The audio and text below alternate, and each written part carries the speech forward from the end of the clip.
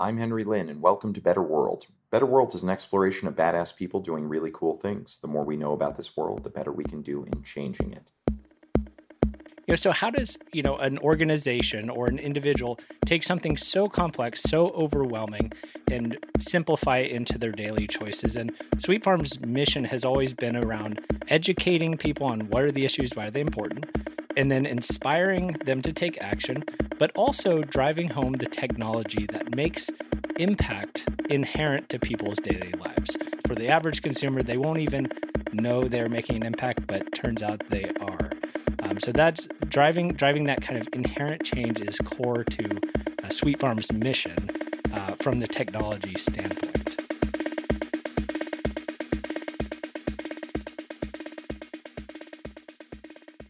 Max Moynihan is not with us today, but here today is Nate Salpeter of Sweet Farm. Sweet Farm is the world's first nonprofit sanctuary to address the devastating impact that factory farming has on climate change from the perspective of animals, plants, and the planet. We must first understand how these pieces are connected within our complicated food web before we can tackle climate change at its core.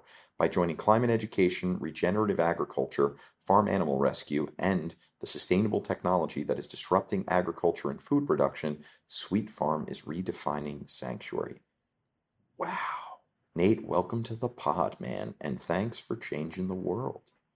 Oh, thanks for having us. I speak on behalf of the entire team and community of Sweet Farm in that, we're really excited to be here, talk about some of these challenges, what we're doing about it, and, how folks listening in today can even possibly, bring it home into their own daily lives. Love that. Nate, we've had Mitch Ruda, former president, current CRO of Farm Journal and Trust in Food.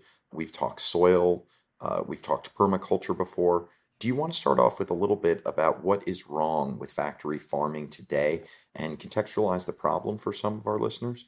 Absolutely. So, the food system, it's extremely complicated. So to take a step back and just kind of draw a picture of how complicated it is. So professionally, on a day-to-day basis, I professionally work in the nuclear power industry. I help design next generation reactors, which are giant Swiss watches the size of multiple city blocks in complexity.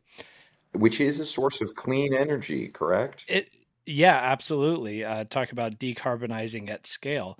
But what's interesting when you start to compare like the complexity of a system like that, which is, most people's minds is extremely complex, and I don't want to oversimplify it when making this comparison. Well, the food system globally is orders of magnitude more complex than a system like that, than a nuclear power plant. So obviously, when we talk about food and growing food at home or going to the store and buying a tomato, there's sometimes there's a perception that there's a little box around a plant and the seed goes in the ground and a tomato pops off the plant, and it is what it is. And sometimes you have to add a little fertilizer. The reality is it's much more complex than that. You have everything from socioeconomic issues, labor issues.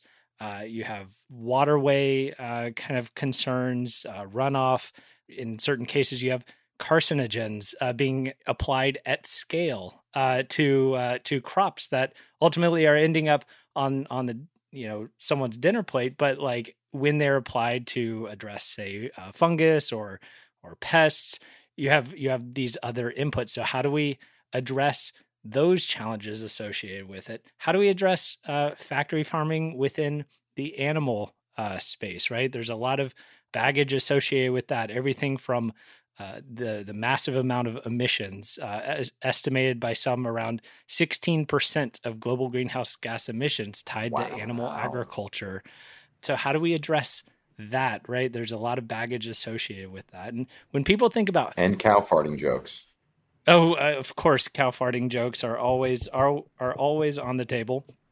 And so how does an organization or an individual take something so complex, so overwhelming, and simplify it into their daily choices? And Sweet Farm's mission has always been around educating people on what are the issues, why are they important, and then inspiring them to take action, but also driving home the technology that makes impact inherent to people's daily lives. So if we really want to fundamentally shift the way that, the other 95% of the planet, the way they feed themselves, right? Where people are, they don't want to necessarily think about it. They go to the store, they buy their food, what is comfortable, what's, culturally relevant, what they find delicious, right? What, Right. Mom and dad used to make or their parents used to make when they were kids.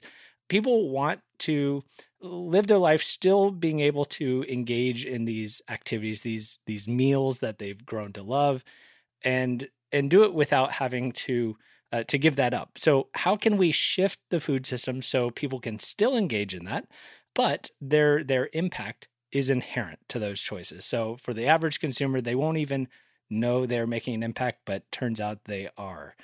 So that's driving that kind of inherent change is core to Sweet Farm's mission from the technology standpoint.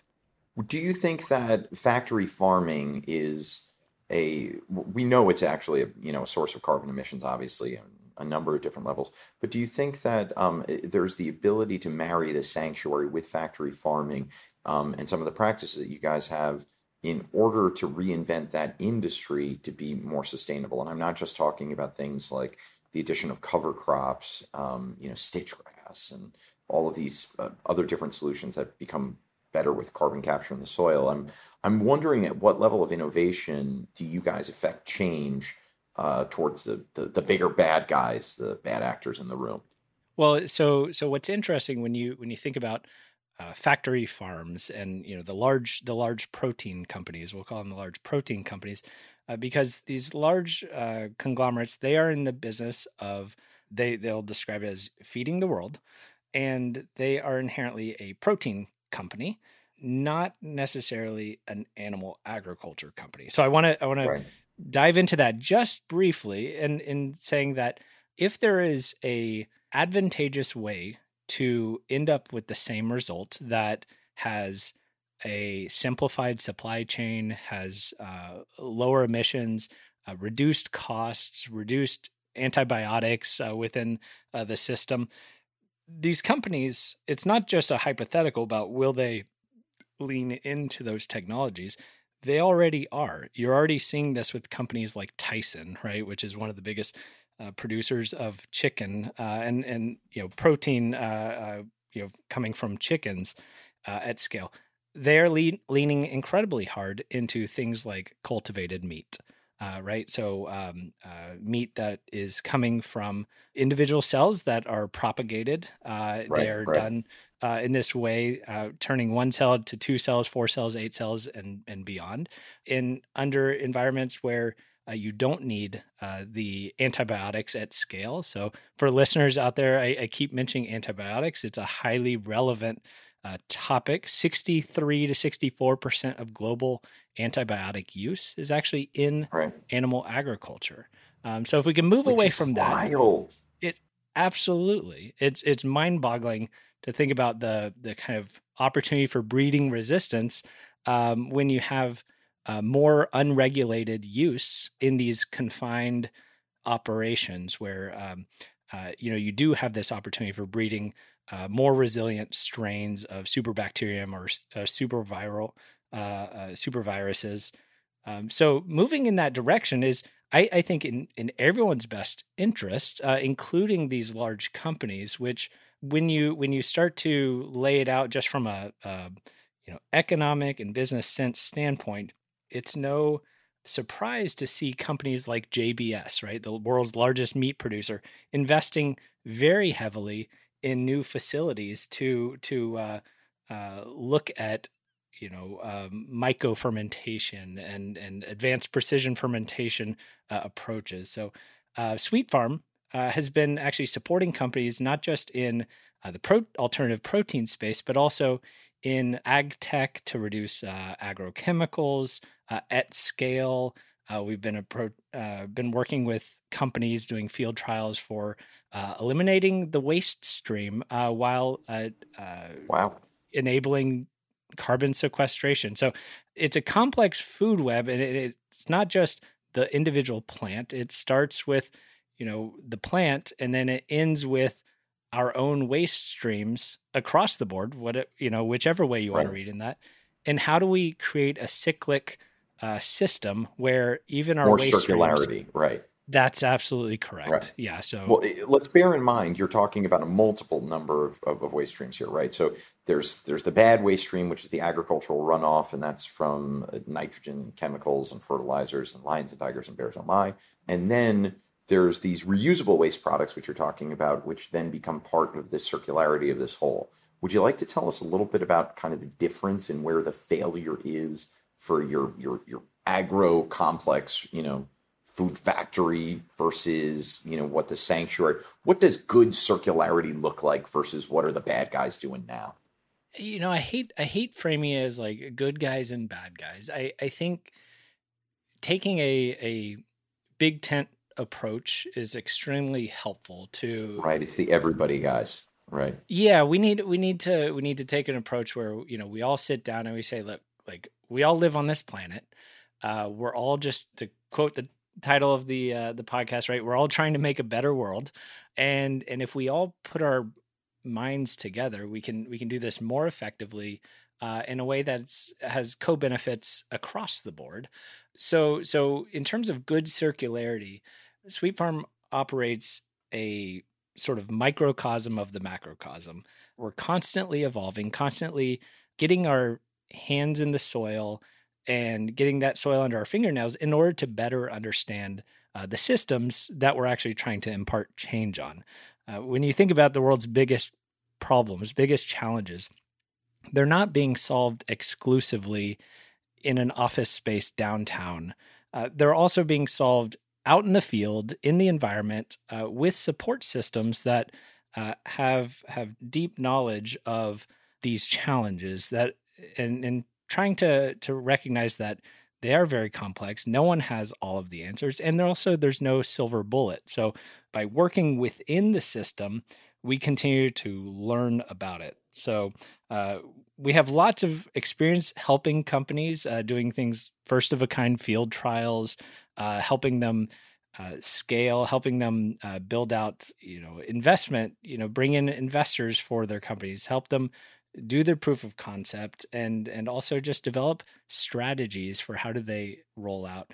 It takes a lot of different types of support, and each company has unique needs. And it's not just about the companies, it's also about helping to educate the other side, helping to educate the consumer and get them comfortable with some of these new things that are coming out, new applications, new approaches. So you have to address both kind of simultaneously. So we try not to over silo into a specific area. We remain intentionally broad, which is why Sweet Farm is described as a climate sanctuary, not exclusively an animal sanctuary, because the challenges we are addressing are much broader than specific to animals. They're also across other aspects of the food system, as well as energy and materials and beyond.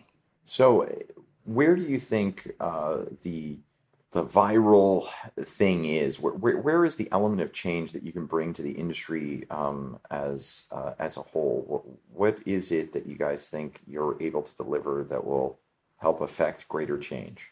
Well, one of the things that we've been really successfully able to do over the years is, so since 2016 was really when our first technology partnership or project kind of took form on Sweet Farm. And it really comes down to assessing an application or an opportunity for making impact, and recognizing, okay, is this a technology or an approach that is going to move the needle in the correct direction or not? So it's first layer of sort of diligence, if you will. And then from that, trying to assess, okay, what is the scale of impact? Who does this help? Who or what aspect of this challenge set are we trying to address with this? And is our time, every hour in the day is an investment. Time is an investment. What is the return on that specific effort, and are we going to see multiples on it? So it gets kind of into like the effectiveness of impact.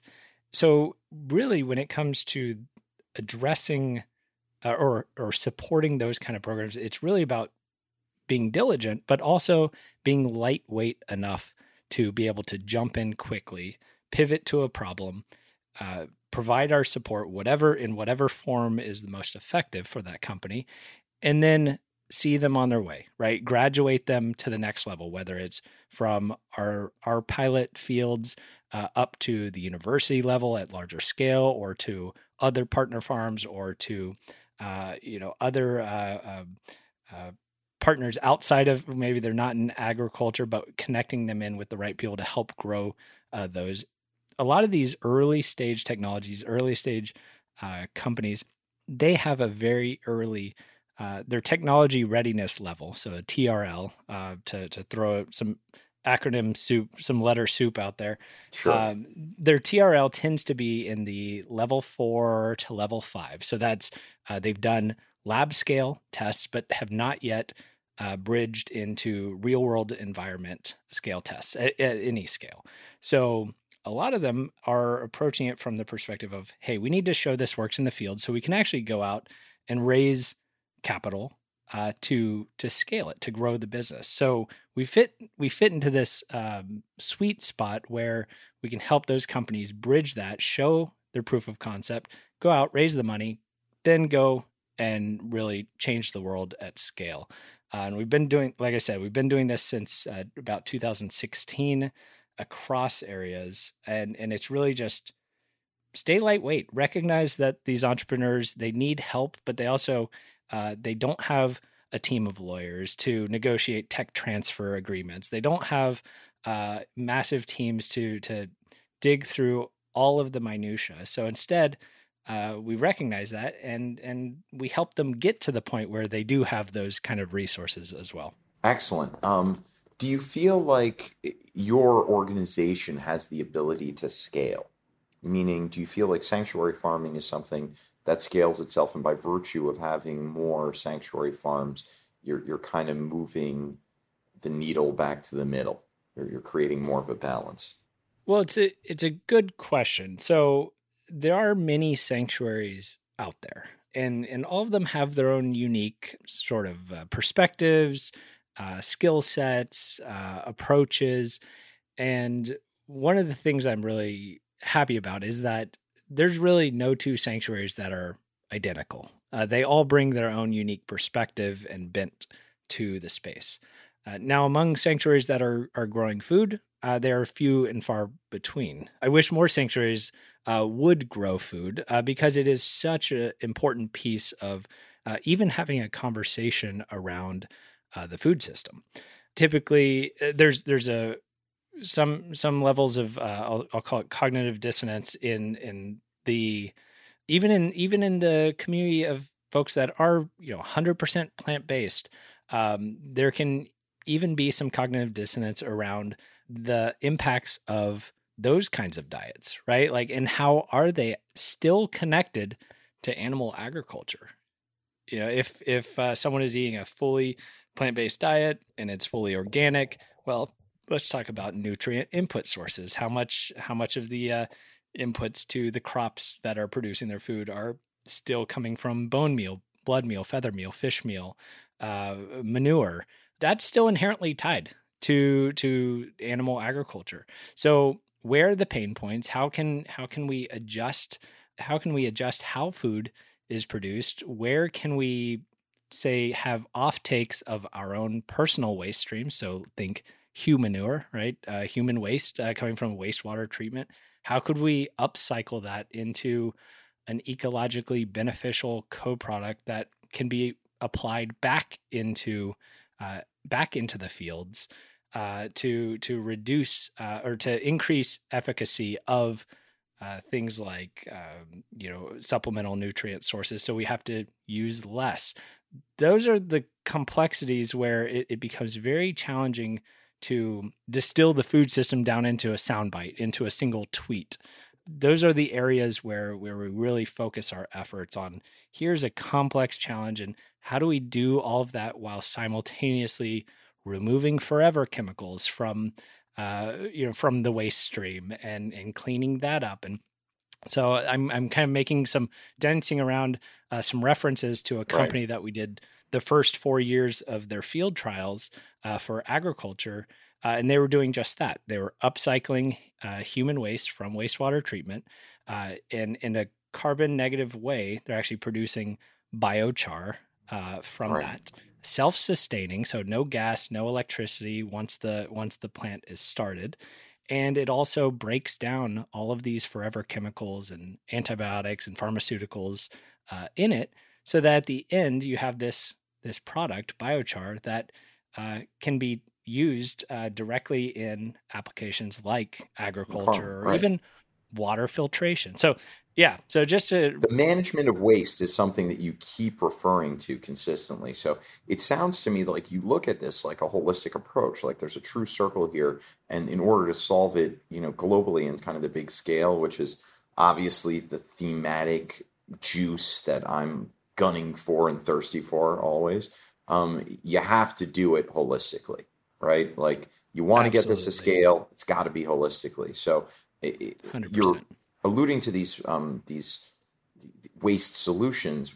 What other solutions do you have to be able to implement holistically? What does the big circle look like, right? Like what does the net goal for you look like? What's the system look like when it's finished at the end? So growing up, I was in Boy Scouts growing up, and something that was imparted in me very early on was leaving no trace. Very, very simple, straightforward approach, whether you're in Boy Scouts Wait. That was a Boy Scout thing? I think it's a everyone thing. I think I thought that was a drugs in the desert thing, but goes to Burning Man once, right? Yeah, right, exactly. Burning Man, that's true. Leave no trace. Right. Yep, exactly. It's I think it is a fundamental goal of most people, and when you ask them, it's like, well, of course that makes total sense. Leave no trace. Leave the place better than you found it. But then simultaneously, you go out. You're taking a road trip back from Burning Man or wherever, and you stop at the convenience store and you pick up a bottle of water, and then throw that water bottle in the trash once you're done with it. And well, what happens with it, right? So leaving no trace. These kind of concepts shouldn't be only applied when they're convenient or popular. They need to be integrated all the time. And in order to do that, I think we have to make that inherent. So I talk about the water bottle specifically because there's a company out there that one of our partners at Snowcap, which is a climate fund that I'm a partner at. I am familiar. Those guys do great work. It's a great, great team, really unique outlook on it. And so one of our partners, he's involved with a company called Mycocycle, which is they've isolated a strain of fungi that can actually break down plastic. And it can do this at a very rapid scale. And so it for uses those of us who mycelium. watched, what is it? The Fantastic Fungi on Netflix? Yes, exactly. Yep. Nailed it. Yeah, the role of fungus in the circularity of the planet cannot be understated. It cannot be overstated enough. It's such a fundamental piece. It's like the chicken. What came first, the chicken or the egg? Neither. The fungus. It's no surprise that there are strains out there that can break down complex molecules, and so that company they are actually applying this at scale, and they're building their business and doing incredible things. And so you start thinking about like, are they really? I didn't know that we were there already. Well, these are companies that are in their early stages, but they're scaling up to basically do this on like a worldwide level of, can we isolate all the plastic, drop the fungus in there, break it down, and get the garbage patch out of the Pacific kind of thing, right? Like precisely, like what? Yeah, how do you take these point sources and apply them and effectively roll out a technology. Oh, well, that's Is it? amazing. Yeah, so very exciting stuff, and I think, Just a couple of fun guys doing great things, huh? oh, it's there is mushroom in the schedule to discuss all of these topics. Oh, the dad jokes abound. Nate, Oh yeah, that's true. you're really landing in all of these like wonderful different things that are adjacent to it, and really driving home the message that this is circular. This is a big, big chain of things that have to happen in order to affect this. But I want to just shift this conversation back because I have asked you a number of times, like, how do you infect the bigger corporation? All the tent poles, everybody's included, but how do you get everybody to make a change? Why don't I ask a better question and say, what is the demographic that can create the most immediate change, and what should they do? Ooh, that's a great question. And it has you asked me that one question, and you're probably going to get like three answers here. I'm into it. So there's we take the education side of things very seriously. It's educating the next generation of problem solvers. So kids, of all ages, all the way up through mentorship of college students that are about to take all of those skills and experiences and apply them in the real world. So how can you inspire them to apply all of that knowledge and effort in a direction that is functionally positive for the planet? So there's that side, but it also comes down to educating the CEOs, educating the politicians, and getting them excited and inspired and hopeful also about the opportunities, and that's not a political, it's not a political thing. We're all in this together. So approaching it from the perspective of, hey, like, we might not agree on a whole, on everything, but we can find this Or through line nothing. that Could go yeah, either way. it could, but I think there is a lot of nuance in these discussions, and I recognize that. So it does take an element of tact, of respect, for being able to sit down with someone. I'll give you an example of an event that we had that brought together a lot of folks that to the sanctuary, to Sweet Farm, a lot of folks that you might otherwise ask, like, well, why would you have these folks that are doing things contrary to what you believe in to the table? So in 2019, we had an event. There were 5 companies that we had been working with in a variety of ways, helping them do their pilot projects and providing other kinds of support. And we brought together about 40 investors from all over, and a large portion of them were actually from Brazil.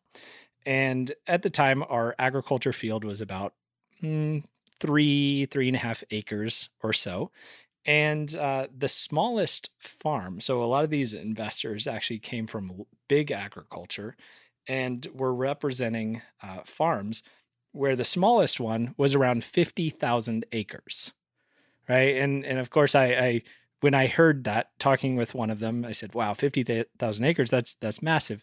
And he starts laughing. He points at another person that was in the group. He said, "Oh, that person over there, they have about 2 million acres." Right. That they're farming. So we bring them together, talk to them about these new advances, these new technologies, get them excited about them, get them invested in those solutions, and it's about like just making a simple business case, and if nothing else, making it purely about like, hey, like, we personally understand like why this is good, why this is good for the planet and the animals and such. But like, if you can take that and just frame it as this is good for your business, then almost inevitably it takes a totally different tone. It brings them into the conversation where they feel that, hey, like, we are all on the same team. And you know what, this random person on a sanctuary, like, you know what, they're onto something. Like, this is good. So they're getting somewhere, those guys, huh? yeah, I suppose so. So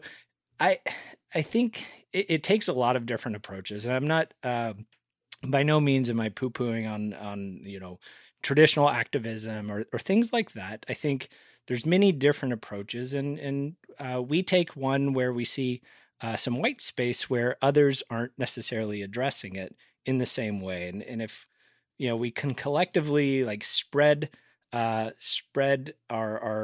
fingers into these areas, we have a better chance of hitting the nail more effectively, as opposed to all double downing on a approach that might be less effective.